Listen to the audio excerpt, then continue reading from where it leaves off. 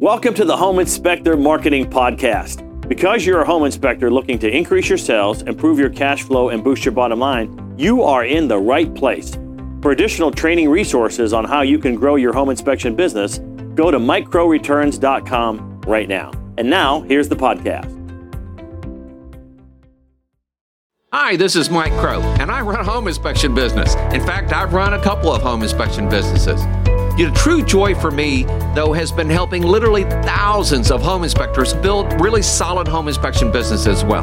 We can help a single-man operation be able to do over $300,000 a year, maybe all the way up to $400,000 a year as a single inspector operation. Even better for me is the 80-plus companies that we have helped be able to build million-dollar home inspection businesses. I would like to help you be able to do the same thing. The future depends on what you do now. You want to have fast revenue growth. These 6 things are important. This is what F.U.T.U.R.E stands for. F-U-T-U-R-E. Future. Fast revenue growth. It all starts with fast revenue growth. If you don't have money coming in, nothing else happens. So when people tell me I don't need money, I don't need more inspections, you know what I like to tell people is that my dad once said, and we heard this from a speaker, and I don't like the saying, but it makes a point. You can lie to your employees sometimes. You can lie to your vendors sometimes, but don't lie to yourself. Now, the truth is, me and Dad hate lying, period. But don't lie to yourself. Don't tell yourself, I don't need more inspections. Can you imagine? Go ahead, look in the mirror and say that to yourself with a straight face. I don't need more inspections.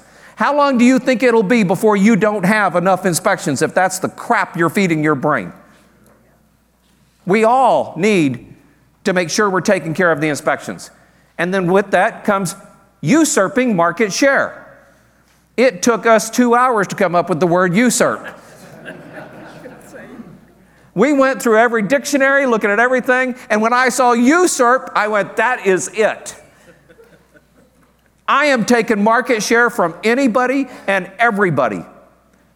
And unless you have 30% market share in your area, and by the way, if you do, then we need to expand your area. But unless you have 30% in your area, you got market share to suck up. Okay?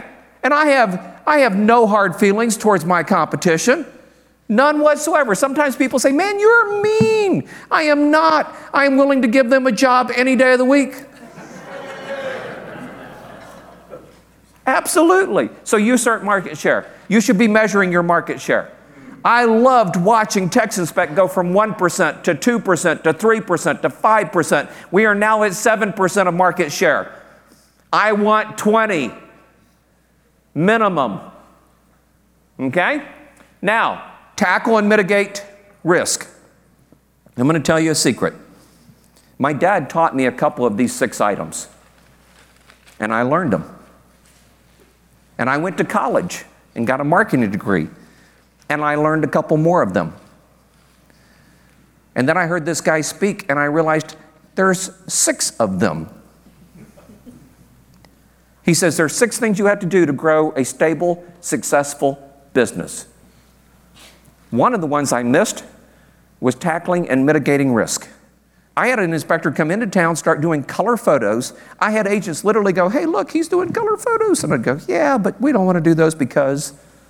And then I made every stupid excuse. And we all know now color photos is like, if you're not doing them, like, oh my gosh. Okay? But he was the first one to do them. But I ignored him. I ignored the risk. And before I knew it, he had 6 inspectors. Okay? And by the way, when I went and spoke 15 years ago, he was sitting on the front row. And then he went back and kicked my butt some more. Okay? You've got to tackle and mitigate risk. You've got to see it coming.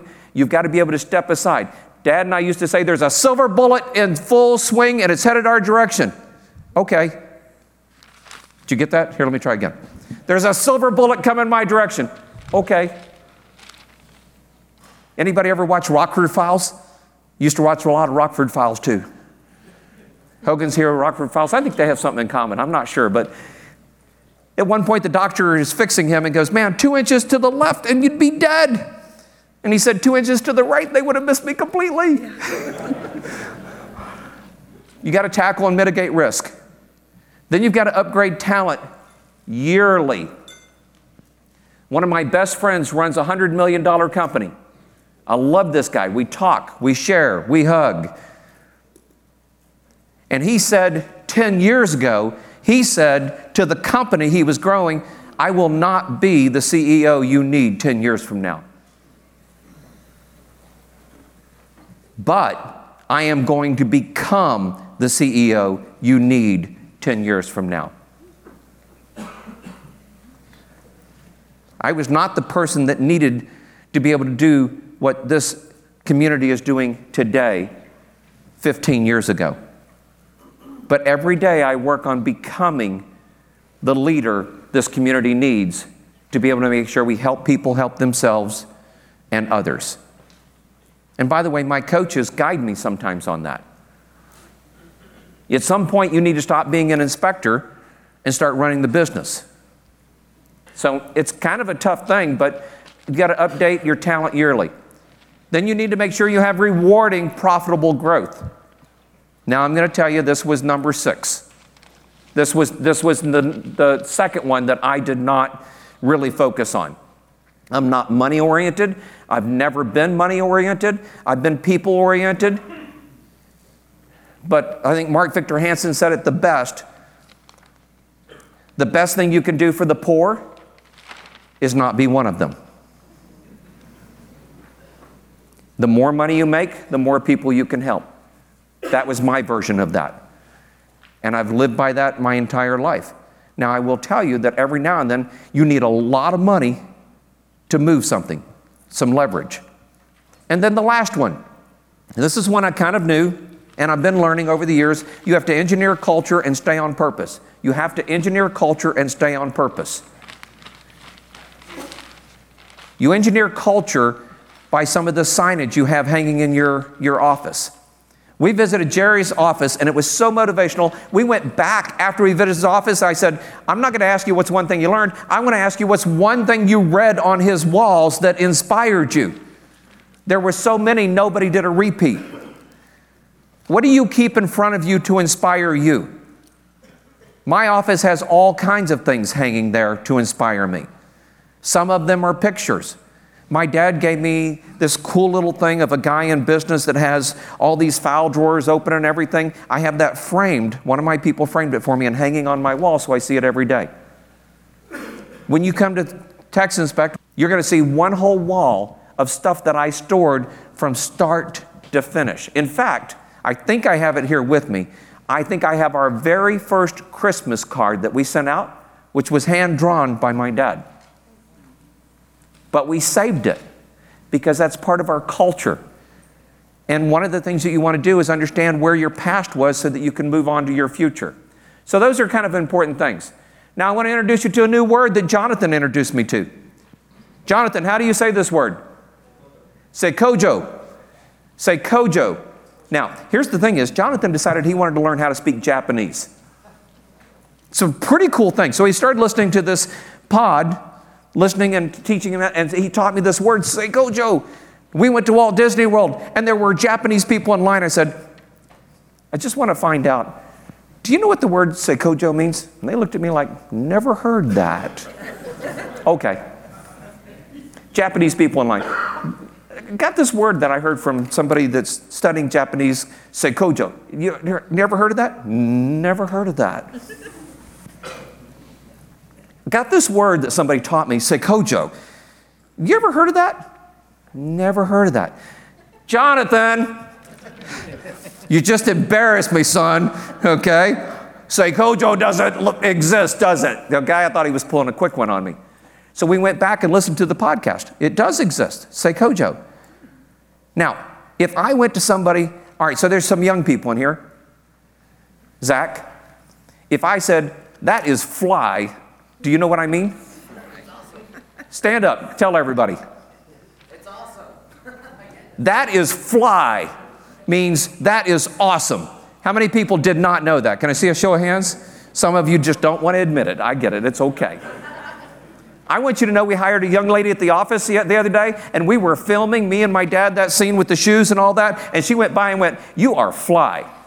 And I went, "Thank you so much."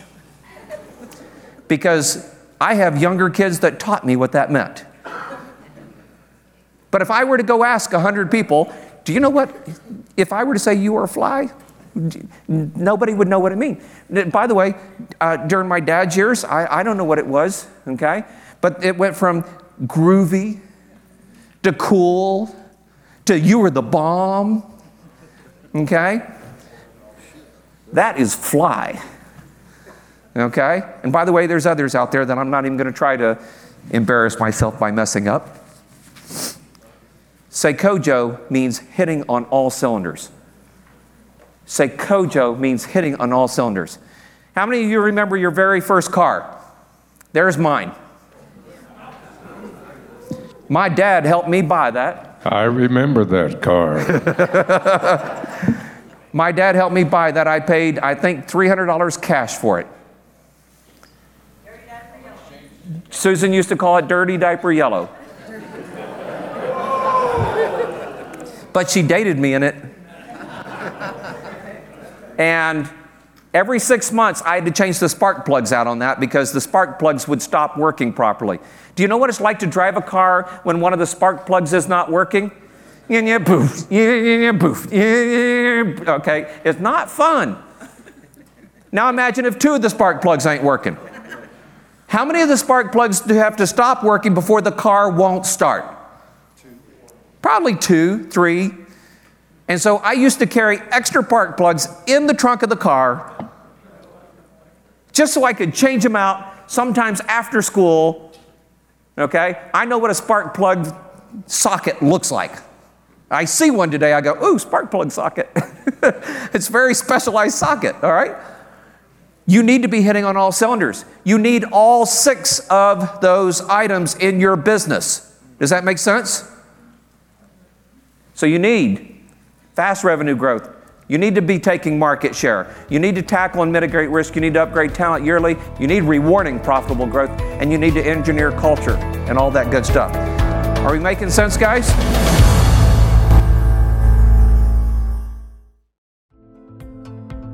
We hope you enjoyed the podcast. And as a friendly reminder, if you're looking to increase your sales, improve your cash flow, and boost your bottom line as a home inspector, go to MikeCrowReturns.com right now.